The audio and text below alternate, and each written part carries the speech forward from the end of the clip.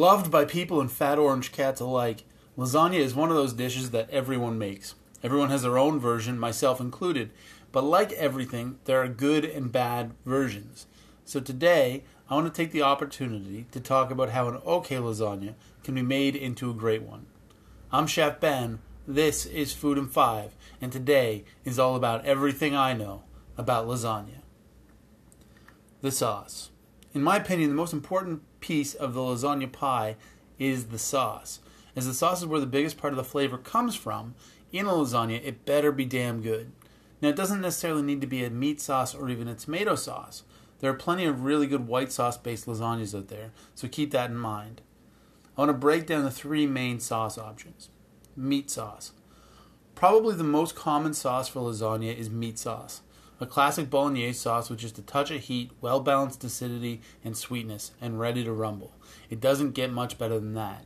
The problem is that with sauces of all stripes, people tend to overdo it with flavors and ingredients. Having a 20-ingredient sauce is all well and good, but that's 20 things that can go wrong, 20 flavors that can clash. More often than not, the best cooking comes from restraint. The best chefs in the world know it's not so much about what you add to a recipe, it's what you don't add that matters.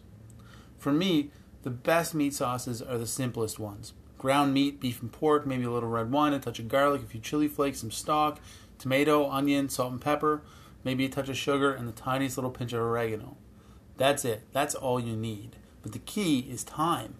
It's giving the meat time to brown properly so you get that deep, rich meat flavor. Giving the onions time to caramelize a bit to add sweetness to the sauce. It's reducing the wine and the stock to concentrate their flavors. And it's about giving the sauce time to simmer so all the flavors come together and the sauce gets the right consistency. It's all about time. Tomato sauce. The principles of meat sauce hold true for tomato sauce as well. It's about time and restraint. For a more in-depth look at tomato sauce, check out a post from a couple days ago called The Art of Tomato Sauce. And that really breaks down how to make a delicious tomato sauce. White sauce. White sauce or bechamel, along with tomato sauce, make up 2 of the 5 traditional mother sauces, essentially the base of French and European cooking. Knowing how to make this sauce properly allows you to make hundreds and hundreds of dishes. In fact, you probably already know how to make this and might not even know it. Don't believe me? White lasagna, mac and cheese, most chowders, some cream soups, cheese sauces, moussaka, Mornay sauce, white sauce for salmon, and many, many other things are all made with bechamel. So, how do you make a really good bechamel? Well, just like meat sauce and tomato sauce, with restraint and time. A really good bechamel sauce has around 8 ingredients in it. Those are milk, flour, butter, onion, bay leaf, nutmeg, salt, and pepper. There may also be a touch, just a drop of lemon juice to brighten it. The way it's made is by first combining the flour and butter in a pot over medium heat to make a roux. To this, the milk, whole milk specifically, is added along with the onion, bay leaf, and a pinch of nutmeg. These ingredients are all cooked together over medium-low heat for 20 minutes or so, being whisked pretty regularly. Essentially, you want to cook the sauce until you can't taste flour anymore and it has the desired consistency. You then season the sauce to taste with salt and pepper and lemon juice. Finally, you strain the sauce to remove all the onion and bay leaf.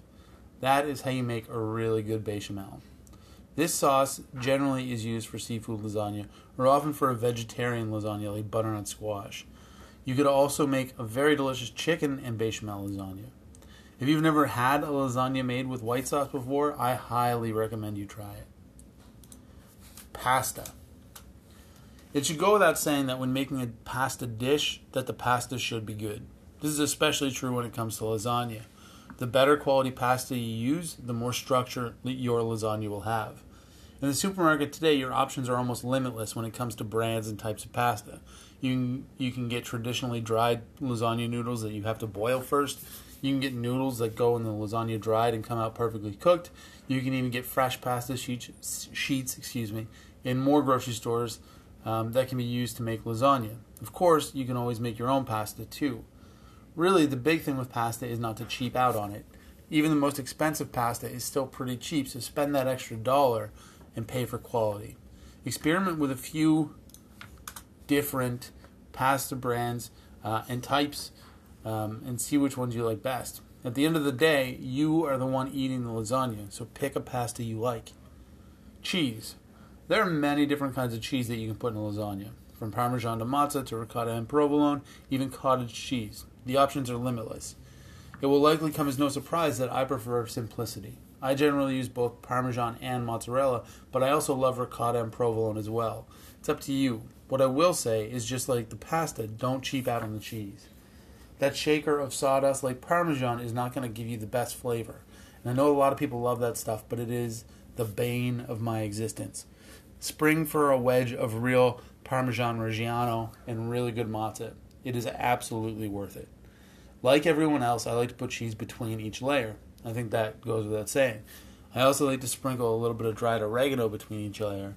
Not too much, just a pinch will do. In the center. A lot of people out there make a lasagna with consistent layers, which is fine. I prefer to make the center layer different than the rest. Sometimes I'll put a layer of either ricotta or cottage cheese mixed with spinach and egg, or just the cheese itself. Sometimes I like a layer of bechamel, maybe even a layer of zucchini or eggplant. The center layer gives a bit of a break from the same old flavors in the other layers. It also adds a nice visual touch once the lasagna is cut. Conclusion. Lasagna is a delicious pasta dish. Even bad lasagna is pretty good. Hopefully, this information will help you make an even better lasagna than you're already making. If you think I've missed something, or if you have a tip of your own, I would love to hear about it in the comments on my social media pages, which are facebook.com/Ben Kelly Cooks, Instagram @Chef Ben Kelly, and Twitter @Chef Ben Kelly. Thank you so much for listening, everybody. I hope that you have a fantastic rest of your Friday and a fantastic weekend. I'll be back on Monday with another fantastic episode of Food in 5. And tomorrow I will also be doing Questions of the Week.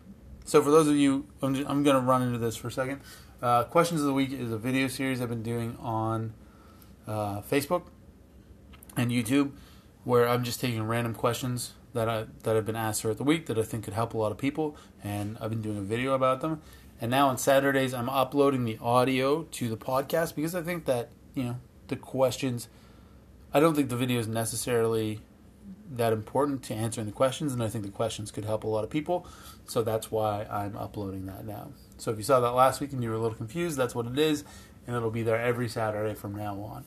And then on Monday, I will be back talking about the food of southern Italy, which I'm excited for. So have a great weekend, everybody. I'll see you soon.